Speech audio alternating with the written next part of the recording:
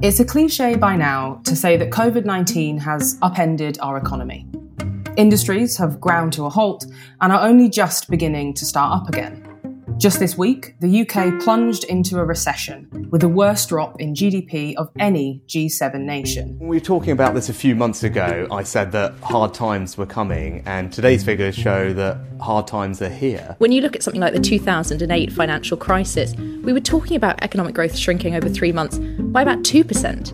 And this is 20%. It is the biggest recession that the UK has ever faced in terms of depth since GDP was invented, basically. But what about outside the G7? How have the effects of COVID ricocheted around the global economy? Another sign, not just of how nations are at various stages in the pandemic, but how at odds governments are in their approach, as the new normal takes on a different meaning around the world. Quite often it's the same country that has been particularly hit because there's no tourism or because it's a natural resource exporter and prices have fallen, and at the same time has a heavy debt burden. These people quite literally live from hand to mouth. They pay their shelter at night with the money they make during the day, and without the ability of going out and making money, these people have no place to go. In the last few episodes of the Weekly Economics podcast, we've heard how COVID-19 has affected government spending, unemployment, and the hostile environment here in the UK. For this episode, we want to look farther afield at how the pandemic is affecting economies across the world, especially in the global south. I'm Aisha Thomas-Smith, recording this podcast from my house. Stay with us.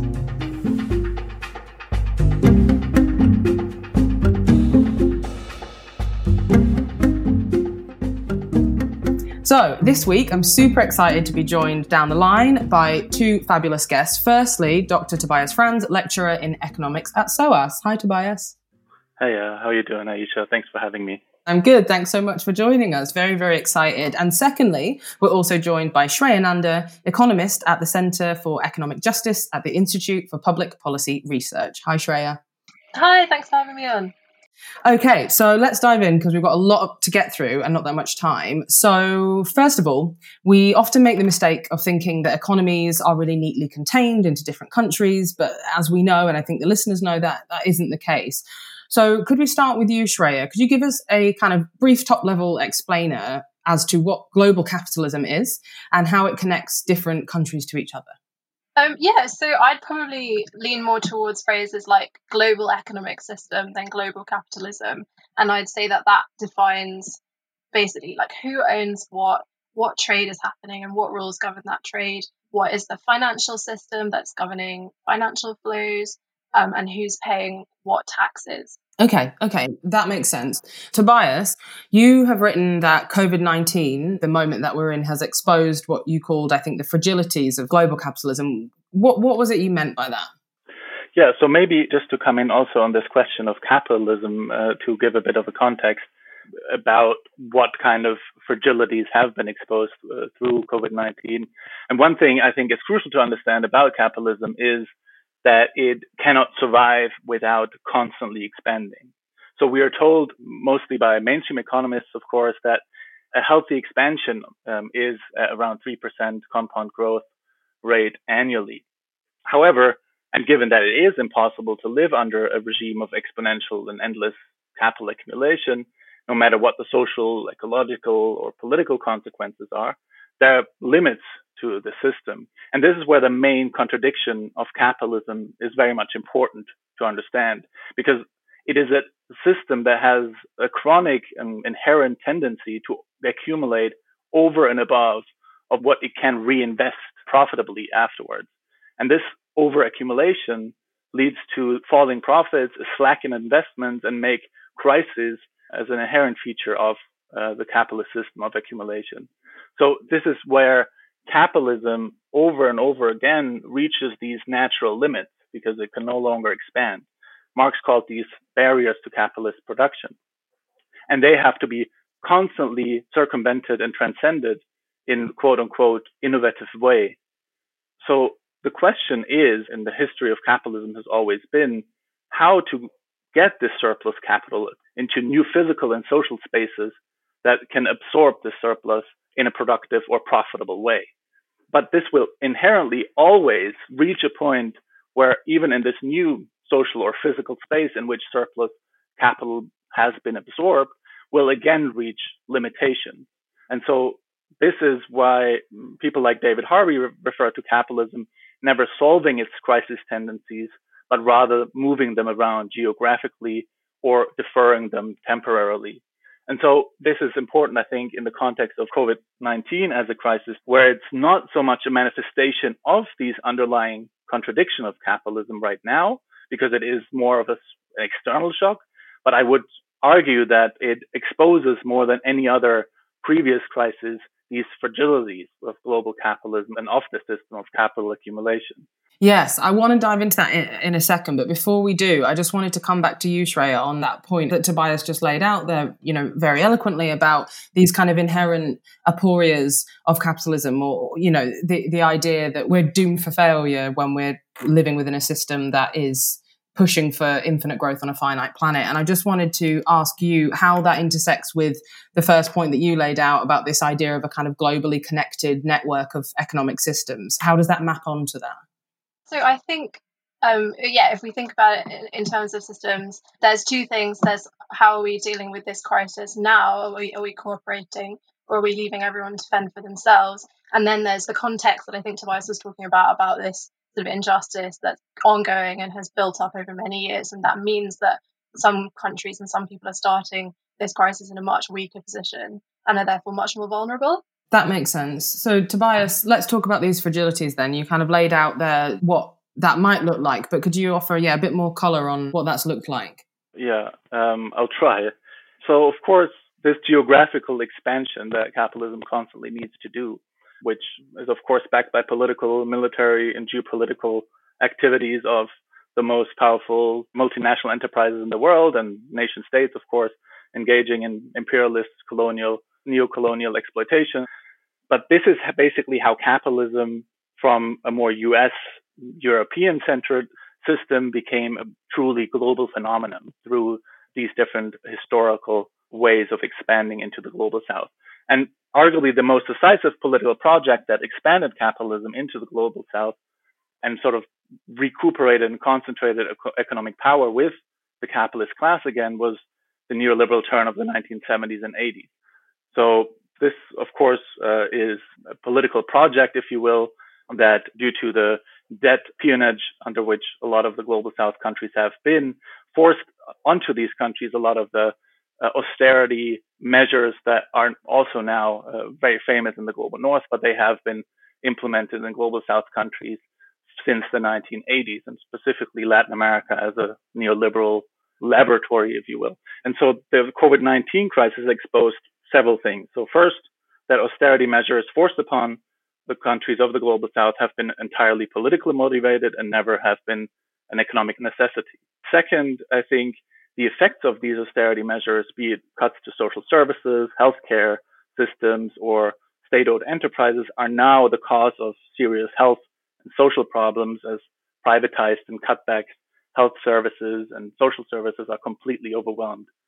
Also, the flexibilization of the labor market, which is part of the neoliberal paradigm, now has detrimental effects on the racialized and gendered workforce of the global south that is not only exposed to higher risk of being unemployed in this current crisis, but also have to continuously go out and search for work, for informal work, and be exposed to the virus.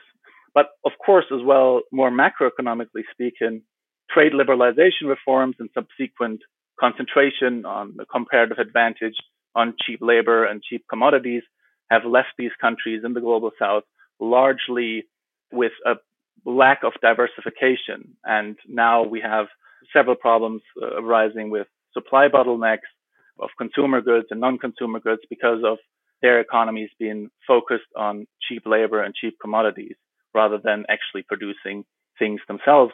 And last but not least, the financialization of their economies, which, resulted from opening their capital accounts, which is also part and parcel of neoliberal reforms, has now, after years and years of inflow of foreign capital into these markets to look for new geographical frontiers, if you will, as part of capitalist expansion, are now reversing. And we have massive capital outflow, currency devaluations, and problems of governments to finance their economies, and of course, problems for businesses and households also to access liquidity in the time of need right now.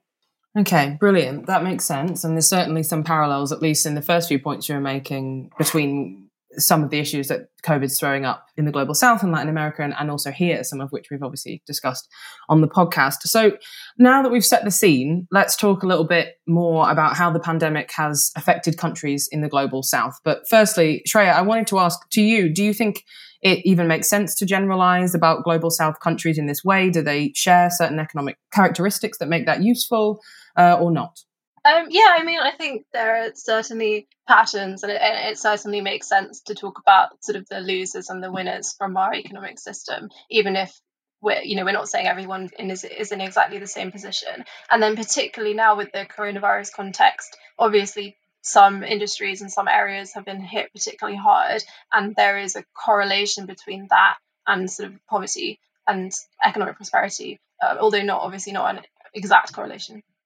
So I've heard that global production is at a standstill. Again, for you, Shreya, what does that mean, and how will that affect countries in the global south? So effectively what we're seeing with this crisis is certain industries have been particularly hard hit, like, for example, tourism. And then that effectively creates winners and losers. So some people have been particularly hard hit. And then, if you had a sort of a functioning international cooperative system, you'd say, okay, well, let's, give some support to those people who've been harder hit from the people who haven't been so much harder hit. But because we don't have that, then we're seeing people effectively being left to fend for themselves, countries having to go into massive debts, which they can't pay back just to basically stay afloat. So, it's not a system that's set up to maximize the good for everyone. And there's this kind of liberal assumption that will just happen automatically. But to me, that just doesn't make sense. And in some of the countries that you're referencing, how does it connect with what Tobias was just saying about austerity? What's government spending looking like there? Has that changed in these countries during this time, or are they kind of still pursuing more of an austerity response? I completely agree with Tobias's point about the sort of forcing on to countries of austerity policies, neoliberal policies that have essentially stopped countries from pursuing successful development paths, which would have allowed them to enter this crisis into a stronger position. So countries are effectively now in a very difficult position where they suddenly don't have the means to support themselves. And then what you have is effectively them having to turn to these predatory loan situations where they're having to take on debts that they can never pay back and will, have this long-lasting effect on their economies. And lastly on that then, how do you think that that's going to impact migration? I mean, obviously this is something that's really in the news in the days surrounding this podcast recording. But do you think that we're going to see large-scale displacement as a result of COVID-19 from the global south to the global north? Yeah, I mean, that's kind of inevitable, isn't it, when you have areas which are no longer economically viable. And it always seems to be completely missing from our debate on the migrant crisis is what role has the UK played and is the UK currently playing in how other countries are doing economically. Like, if we're stopping them from developing, then how can we then say, oh, it's not our problem? Like, sort out your own problems. Okay, so I want to come back to you, Tobias. It's a big question, and I'm not expecting you to be able to surmise it neatly, but how do you think that the history of colonialism fits into all of this that we're talking about?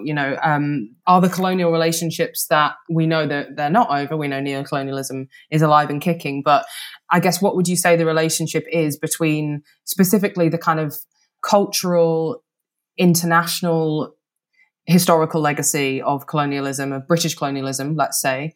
What's the relationship between that and some of the hardships that the global South countries are facing during COVID-19, in a nutshell? Yeah, that is one task, Aisha. But basically, what we've seen through colonialism, but also nowadays, specifically looking at Latin America, which, used to be the El Dorado paradise for colonizers in search for gold, Latin American countries, but also other countries in the global south are still the backyard for cheap labor, for capital to tap into, but also for cheap commodities and cheap natural resources such as copper, nickel, coal, and oil. That refers to what Shreya was saying about global production, falling down now with the COVID shock and having serious repercussion on the economies that focus on these natural resources.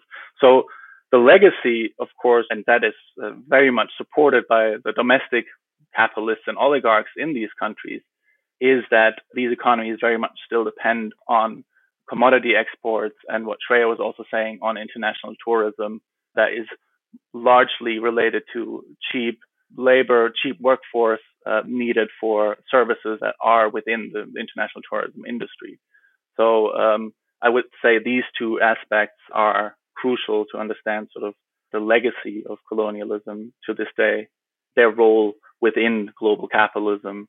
And as I said before, now with the drop of production and the drop in demand for these commodities, and of course the end to international travel, it is these undiversified economies are now the ones that are worse affected. And I think it still is very relevant to talk about center and periphery or dependency to this extent, even though transnational capitalism has integrated some of the local or domestic capitalist classes within the sort of winners of global capitalism. And could you just quickly add to that, Tobias, how you think that the measures that were taken after the 2008 financial crisis kind of laid the groundwork for some of the economic troubles being faced by the Global South because of COVID today? Yeah, that is, of course, also very crucial. And here, the rise of state capitalism, I think, is very important to discuss, both from China as well as from Anglo-Saxon and European countries. So with the global financial crisis, what you had is basically a complete crisis where there was no longer any surplus liquidity that could be expanded or that could be invested into new frontiers, to what I referred to earlier. So what happened from governments in the UK, Europe, the European Central Bank, and the Federal Reserve is that they rolled out quantitative easing programs to sort of flood the market with cheap liquidity. But what happened, instead of that liquidity being used in the global north markets to regenerate economic growth in the real sector, what happened is that through different financial instruments, they were leveraged and often ended up on the balance sheets of corporations in the global south. For example, in Latin America, non-financial corporate debt grew from around 76 billion in 2009 to almost 250 billion in 2014 and reached over 300 billion in the first quarter of 2019, which makes also the region the largest debtor of US dollar denominated debt in the world. So this flooded markets in the global south with cheap capital, which led to currency appreciations and to fluctuations in their currencies that far outweighed the positive effects, let's say, of access to liquidity for governments and businesses there.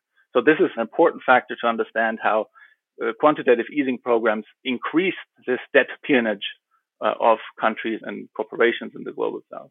And to another extent, China as an important player in the international financial markets, but also the demand for commodities that China basically pulled out the entire global economy after the 2007-2009 crises, is largely responsible as well for an increased demand in commodities, leading to a commodity price boom. So we had between 2000 and 2015, more or less, coupled massive inflow of foreign currency with appreciation effect and crowding out domestic investments, et cetera, but also we have a massive demand for commodities from China. And these two factors are important to understand how markets were basically over-bloating both asset-based markets in terms of the financial markets, as well as the commodity-based, which are also very much financialized, were all overvalued by a large extent. And then with the shock happening, this reversed dramatically, leaving many of these countries in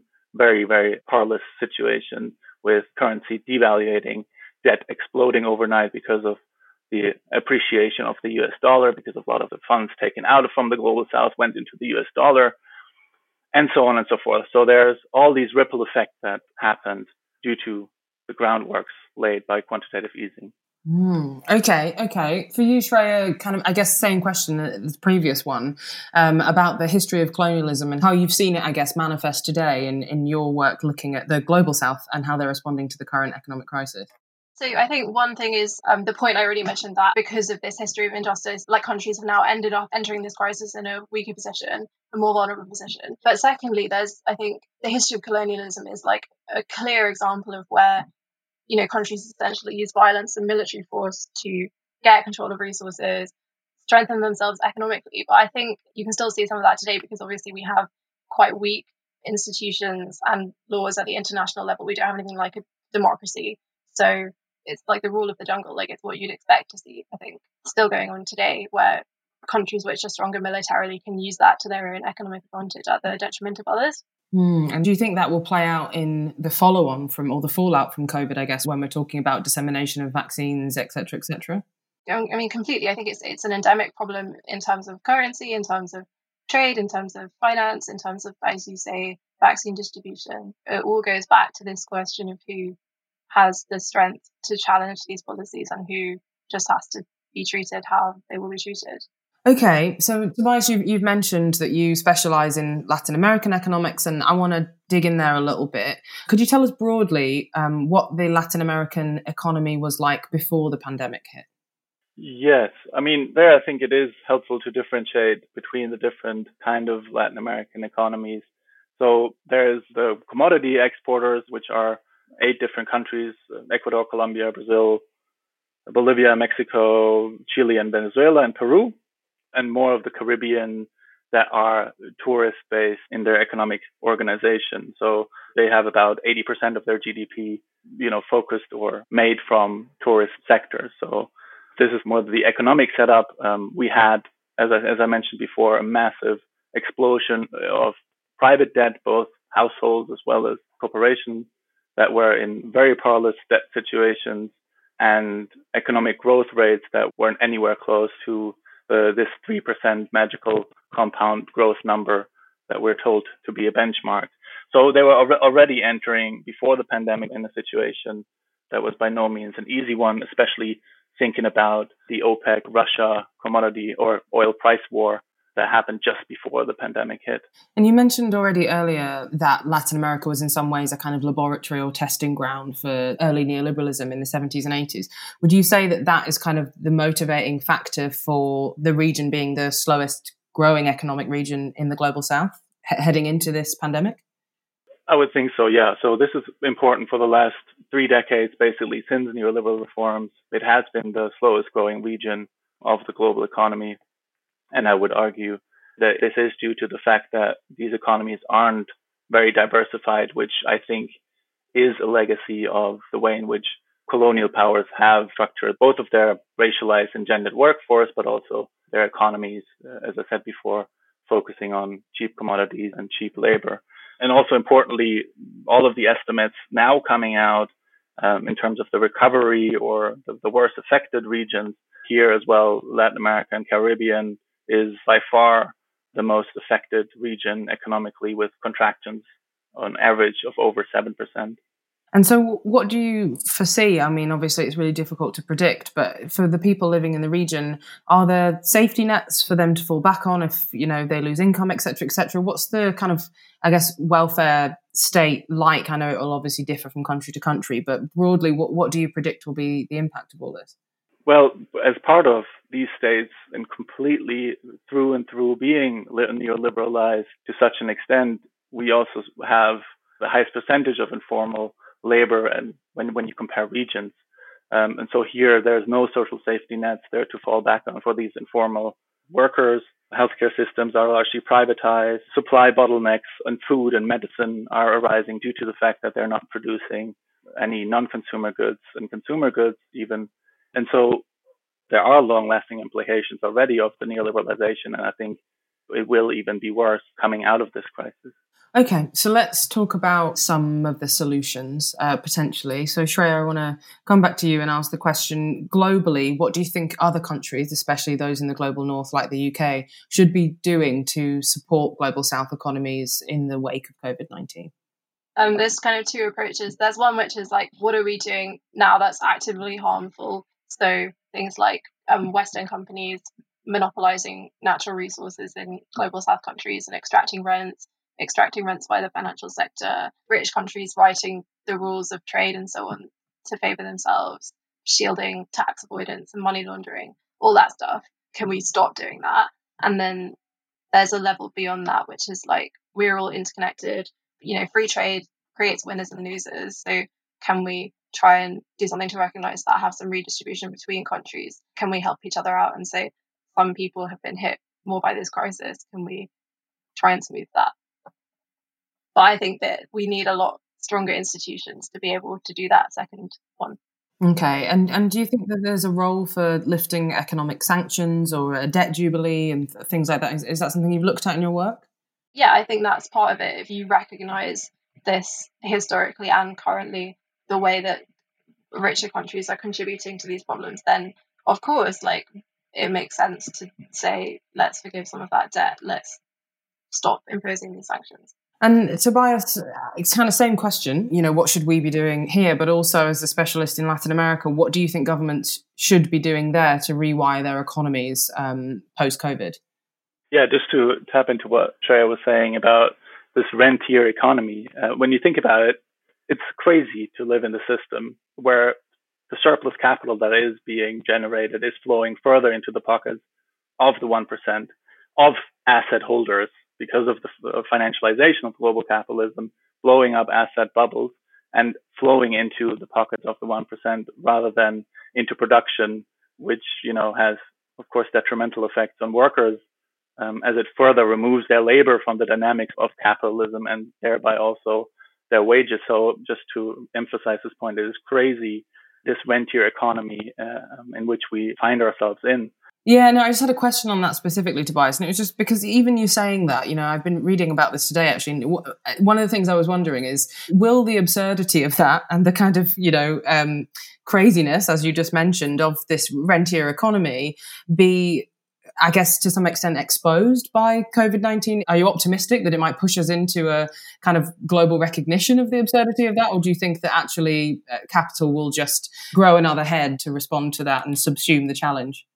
I mean, coming from a heterodox economics discipline, I hope that now mainstream economists will understand that their tools and theories are actually worthless to explain anything. But to come to your point, I think there is a recognition within the general public for sure about, austerity being largely politically motivated and the way in which quote unquote low skilled work is now quote unquote essential work.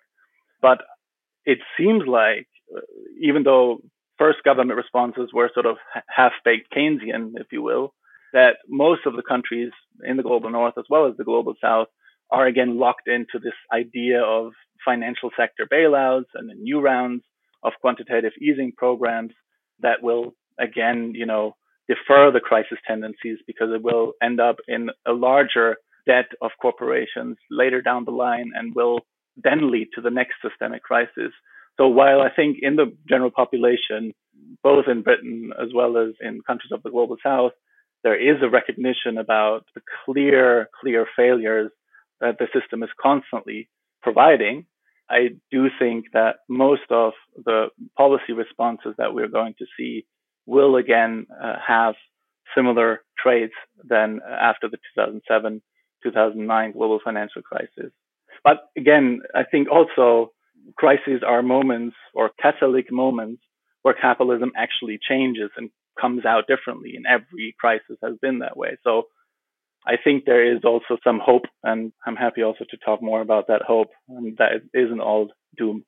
Yeah, let's end on the hope, because that's usually good.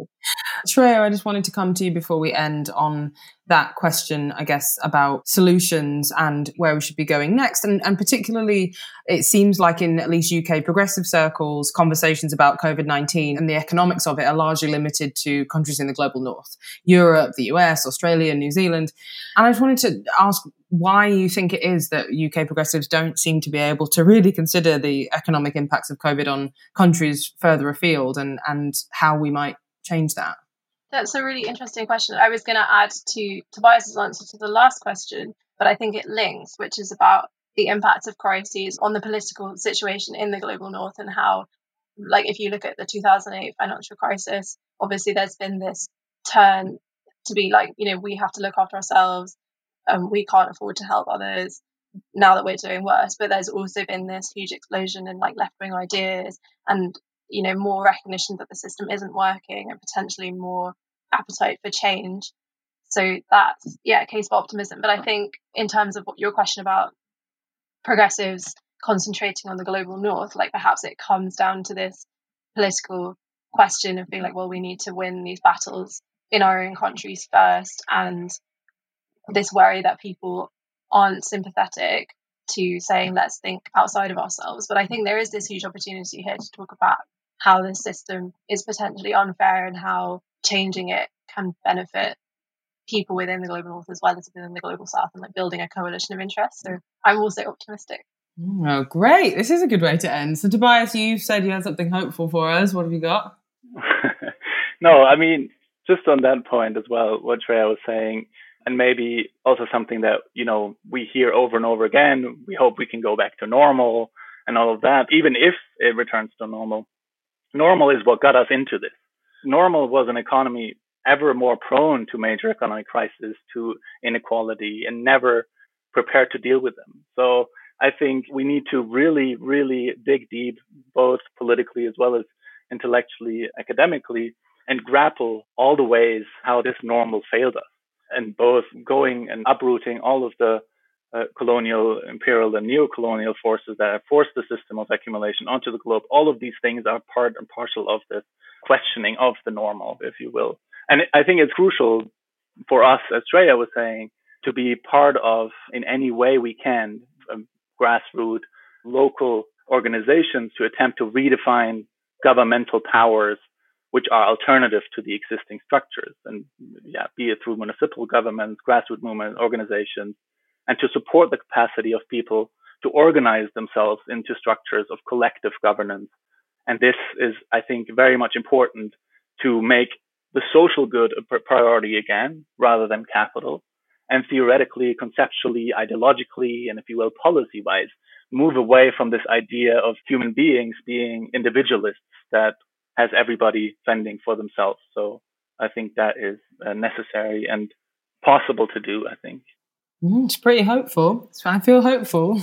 That is all we've got time for, which is very sad because I could speak to you both for the rest of the evening. But I'm genuine in saying that I think it's a kind of uplifting thought that something which is obviously so catastrophic around the world, one of the more positive outcomes could be, as you say, this kind of unification, this recognition of actually the kind of parallels in the way that we've all been impacted by the global economic system to this point, and the benefits of moving away from it in a shared direction. Okay, we're going to have to wrap up. I'm very sorry, lovely listener. I'm sure you're just as engaged as I am. But Tobias Frantz, Dr. Tobias Frantz, thanks so much for joining me. If people want to find out more about your work, where can they go? What should they read? They can go and look at the SOAS, Department of Economics page. We're also doing quite a lot of research right now on global capitalism and global South development. And I tweet at Tobias Frantz 1804. Awesome. And Shreya Nanda, same question. Thanks so much to you for joining me. If people want to find out more about your work, where can they go? What should they read? Yeah, thanks so much for having me on. You can find my work on IPPR's website and also follow me on Twitter at Shreya G. Nanda. Awesome. Hopefully we'll have you both back for a future episode where we're talking about all the amazing solutions that the countries that we've mentioned are putting in place in the wake of COVID. That is it for today's Weekly Economics podcast, and that's it for this series. Sob. We'll be back with you soon for more. If you've enjoyed this episode, please tell someone about it. As always, you can drop us a line with your comments and questions. We're at NEF on Twitter. The Weekly Economics podcast is brought to you by the New Economics Foundation. I'm Aisha Thomas-Smith. Stay safe.